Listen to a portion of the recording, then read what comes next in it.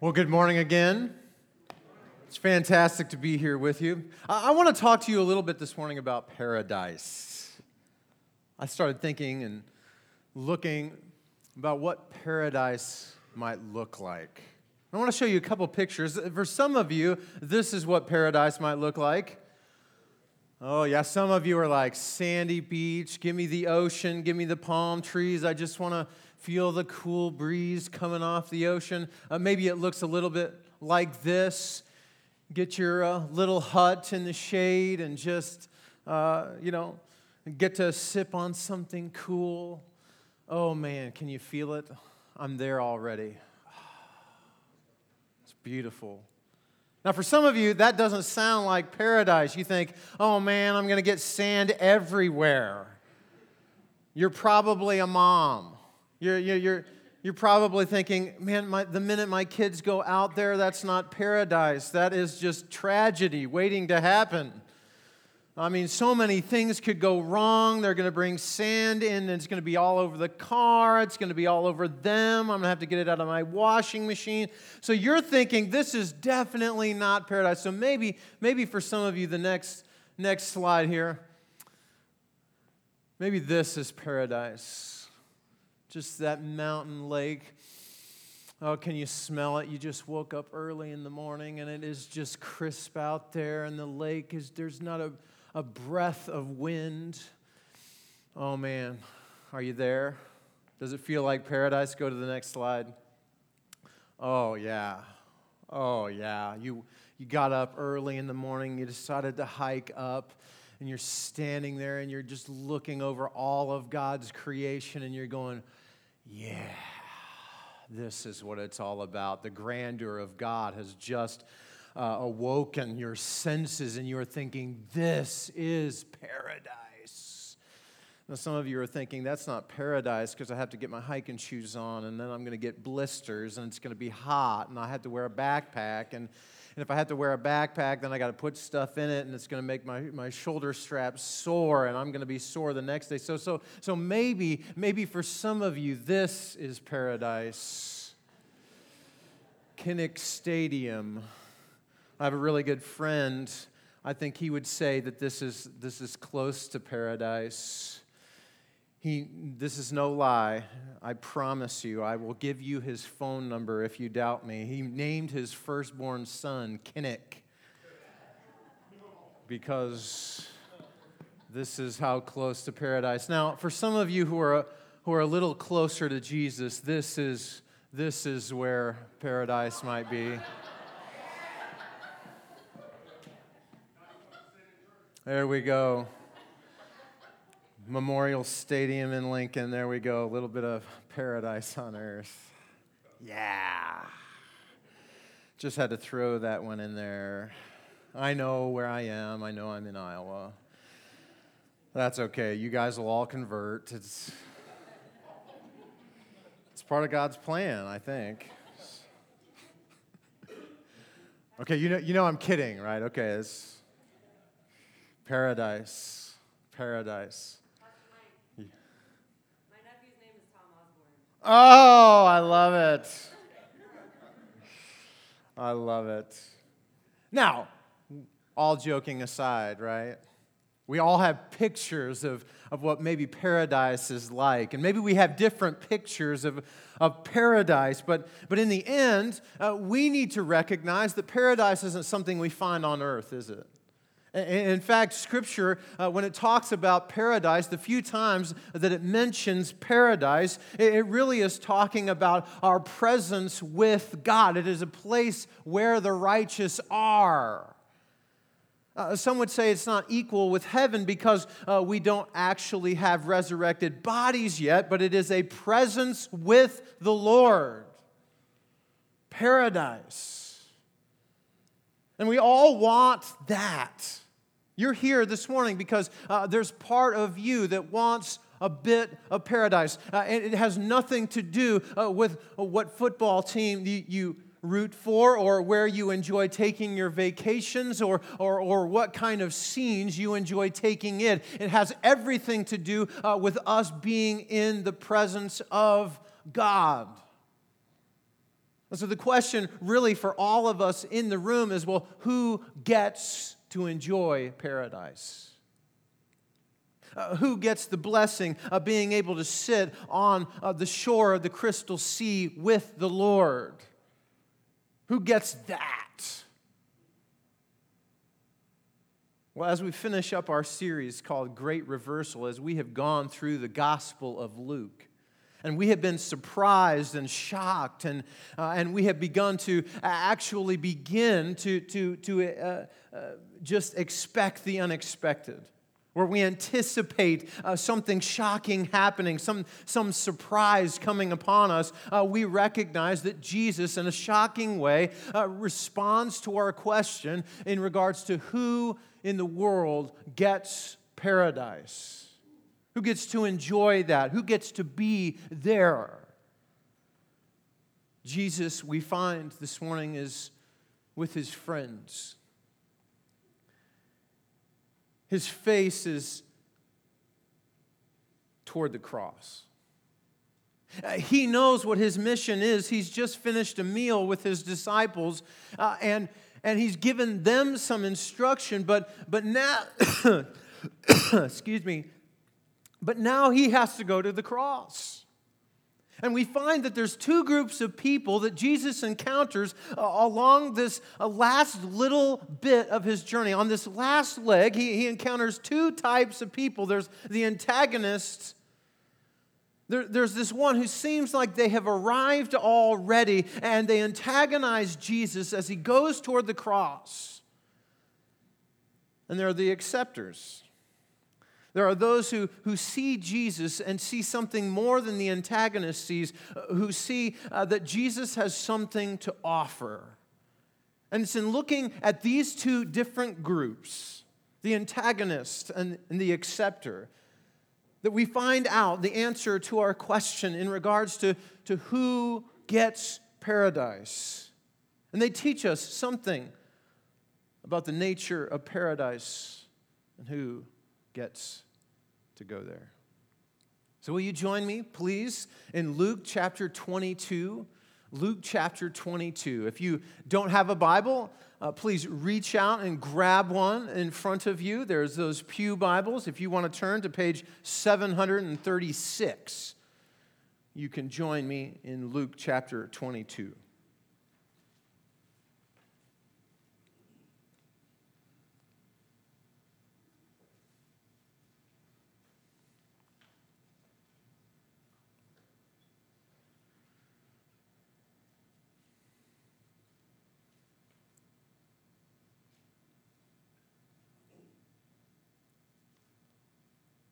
In the antagonist, we find a familiar voice that we know that we have heard before, calling on Jesus to try and prove himself. We find in the antagonist group, this group that comes around Jesus in this last little bit of his journey, a voice that Jesus had at the very beginning of his ministry as he was tempted by Satan to prove himself and his identity. Join me in verse 63. Join me in verse 63. The antagonists. The men who were guarding Jesus began mocking and beating him. They blindfolded him and demanded, "Prophesy! Who hit you?" And they said many other insulting things to him. There is Jesus. He is absolutely concrete in his mission. He knows what he was sent to the world to do. He was sent so that he might seek and save the lost, and it has to include the cross. At the very end of his ministry, he finds voices that are like the one that Satan had at the beginning of his ministry. Hey, if you're Jesus, if you're really the Messiah, if you're really the Son of God, then why don't you show yourself? You remember those words that Satan would tell Jesus early on in his ministry as he went out into the desert? He was tempted there, and the temptation was, if you're really the Son of God, why don't you tell that stone to become bread? Why Why don't you throw yourself off the temple? I'll give you everything. All you have to do is just worship me. We find a similar voice by the antagonists at the end of Jesus' ministry as they say, hey, prophesy, show yourself, prove it. Are you really the Son of God? March over into chapter 23. Look at verse 11. Jesus has been carried around. He's been manhandled. And now he's before Herod. Verse 11, then Herod and his soldiers ridiculed and mocked him. They dressed him in an elegant robe and they sent him back to Pilate. That day Herod and Pilate became friends. Before this, they had been enemies. Again, Jesus is mocked. It's not enough just to beat his person. They want to beat his character. Jump down a few verses. Look at verse 35. The people, they stood watching, and the rulers even sneered at him. They said, he saved others. Let him save himself if he is God's Messiah, the chosen one. And the soldiers also came up and they mocked him. They offered him wine vinegar and said, well, if you are the king of the Jews, save yourself. Do you hear it? Prove it, Jesus. You have all these claims about being the king of the Jews, the Savior. You're the Messiah. You're the one who was sent from God. You say you have all of this power. And now at the beginning and the end of his ministry, we see the same voice, the antagonist saying, show me. And it's not just from those off the cross. In fact, if you look in verse 39, we find that there's one that hangs next to Jesus who has the similar voice. 39, one of the criminals who hung there hurled insults at him. Aren't you the Messiah? Save yourself and us. And it's right here where we, quite frankly, if we're reading this for the first time, we expect Jesus to do something. I enjoy superhero movies. I enjoy some of the times when in the movie or in the comic book, it seems like all the chips are down. Like things that couldn't get any worse, and then suddenly someone says something, and it's like, oh man, here it comes. You can just feel it, right? You're sitting there. Oh, he's going to show them who he really is. One of the most recent characters to come to light in our culture is the Incredible Hulk.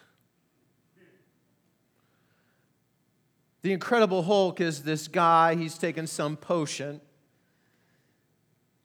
but you don't want to make him angry. Because when you make him angry, he turns into this ginormous green Hulk, the monster. And in the process, oftentimes, when he's in the middle of a fight or a battle, he will look at his opponent and say, you don't really want to make me angry. Because he's warning them, you don't want any part of the Hulk. And we anticipate that from Jesus here. Jesus is being mocked.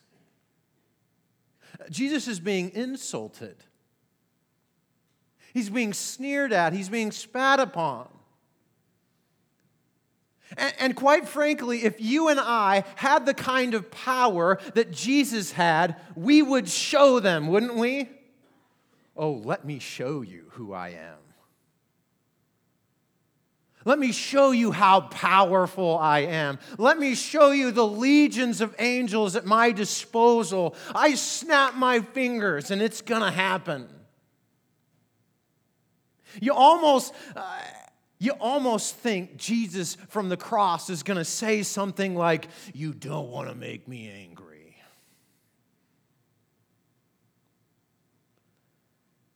And yet this is great reversal, isn't it? The one who has all the power in the universe, the one who was there at the very beginning of all of creation, the one who snapped his fingers and there was light and there was land and there was vegetation and there were animals and there were people. The one who could say to the blind man, "You are now healed." The one who could say to the woman who had lost her only son, "He is now alive." The one who said to Lazarus, "Come out." The one who had all the power in the universe restrains his power. And this is great reversal, isn't it? And after all of this, we can say, aren't we glad? Because at the end of the story, we recognize that we have to have Jesus on the cross, not off of it. If Jesus doesn't go to the cross, if he decides not to restrain his power, it means that you and I don't have covering for what the Bible calls sin. It's that rebellion from God that we have to have a covering for. The $10 church term that we use sometime is atonement. We needed a perfect sacrifice, and the only sacrifice that was good enough was Jesus. If he decides to come off of the cross, if he decides to demonstrate his power in any other way, we can't have paradise. And so the antagonists teach us something about Jesus, who desires for all of his people to enjoy paradise, to enjoy presence with him, to enjoy the place of righteousness with him forever. He does something that we don't expect. He restrains his power. And instead of showing them by coming off the cross, he shows them by staying on it. Paradise is because Jesus hung on the cross, despite what the antagonists would say. Now, the antagonists teach us that Jesus hangs on the cross, that he restrains his power. But the acceptors teach us something about paradise too. As Jesus goes to the cross, we recognize in this story, in these couple of chapters, chapter 22 and 23, that there are those along the way that Jesus encounters that accept him. There's the women. There's this group of women who continually follow Jesus. If you let the story go a little longer, they're the ones who prepare the burial clothes, the spices for Jesus. They're the ones who go after the cross and seek him out. You might say maybe Simon of Cyrene, mentioned here in Luke's gospel, the one who would carry the cross of Jesus.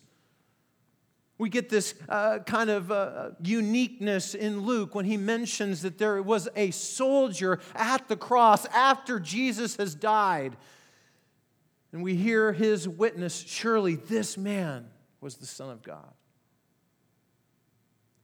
But there's one character that just strikes the heart of reversal. Look with me in verse 39 once again. There's two criminals hanging next to Jesus. One of them's an antagonist, but the other's an acceptor. One of the criminals who hung, they hurled insults at him. "Aren't you the Messiah? Save yourself and us." But the other criminal rebuked him. "Don't you fear God? Don't you fear God? Since you are under the same sentence, we are punished justly, for we're getting what our deeds deserve. But this man has done nothing wrong." And then he said, Jesus, remember me when you come into your kingdom. And Jesus answered him, truly I tell you today, you will be with me in paradise.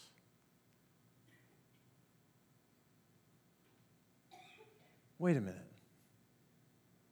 The criminal? We don't know what exactly he has done to have to be hanging on a cross next to Jesus, but crucifixion, you understand, was reserved for the most heinous of crimes, for the most heinous of criminals. And on one side and on the other of Jesus, you find represented in these two groups, the antagonist and the acceptor. And the acceptor teaches us something about the glorious grace of Jesus. The one who deserves death gets life. And the one who deserves life gets death. Recognize what he does. He seeks God's mercy. He recognizes who he is. He says of himself, we are punished justly for we're getting what our deeds deserve. You want to be an acceptor? You have to come to a place where you look over at Jesus and you go, I recognize what my deeds deserve. I deserve death. Throughout the Bible, this is what our rebellion from God deserves. Our sin deserves death. And yet it's Jesus coming with this criminal who shows us that when we're willing to come to Jesus and say, I know what I deserve, but seeking mercy, that Jesus is gracious. You see, he recognizes who Jesus is. He's not mocking Jesus. He knows the kind of kingdom power that Jesus has, and he doesn't have to come off the cross to do it. He says, Jesus, remember me when you come into your kingdom. I know who you are. Will you remember me? Aren't all of us there? Aren't all of us in need of a recognition of who we are and who God is? I thought of several songs today, not today, but this week, that get at this idea that you and I can experience the grace of God, that we can know real forgiveness. We don't know what this thief, we don't know what this guy has been accused of entirely, but we know that it must have been bad. And some of you actually are sitting there thinking, well, I know what my deeds deserve, but I couldn't possibly be forgiven. But Jesus says to this man, paradise is awaiting you today. Paradise. Because you've recognized who you are and who I am. And I want to give you paradise. The songs that I thought of this week, one is by Hawk Nelson. It's called Oceans. As I read it earlier today, I couldn't help thinking of my desperate need for forgiveness, for God's grace, for his reversal. If you want to know how far love can go, just how deep, just how wide, if you want to see how much you mean to me, look at my hands, look at my side. If you could count the times I'd say you are forgiven, it's more than the drops in the ocean. What a picture. You want to know how much you can be forgiven? Take a little droplet. You know, in your science class, when you would have to put a little a specimen on a little glass vial and then look at it under a microscope, take that. Go down to the ocean. It doesn't matter which one. Go to the Atlantic, go to the Pacific, go down to the Gulf of Mexico. Take your little droplet with you. And then take a bucket. Take down your little droplet and fill it up, and then go over to your bucket and count how many drops it takes to fill the bucket. And then maybe you'll begin to understand just how much God is willing to forgive. There's another song. It's by David Crowder, Come As You Are. Come out of sadness from wherever you've been. Come brokenhearted, let rescue begin. Come find your mercy, O sinner, come kneel. Earth has no sorrow that heaven can't heal.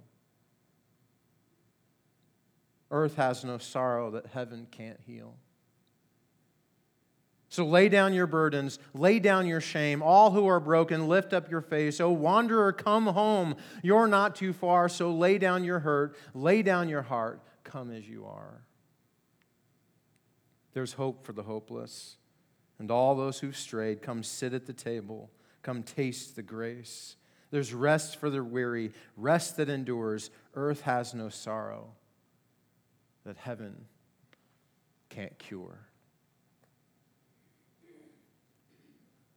The great reversal is paradise. And paradise is reached for all the acceptors. Who is it that enjoys paradise? It's those who accept Jesus. Accept that He's the Messiah. Accept that He died on the cross that we might be forgiven of sin. Accepts that He has the power to forgive your sin and mine.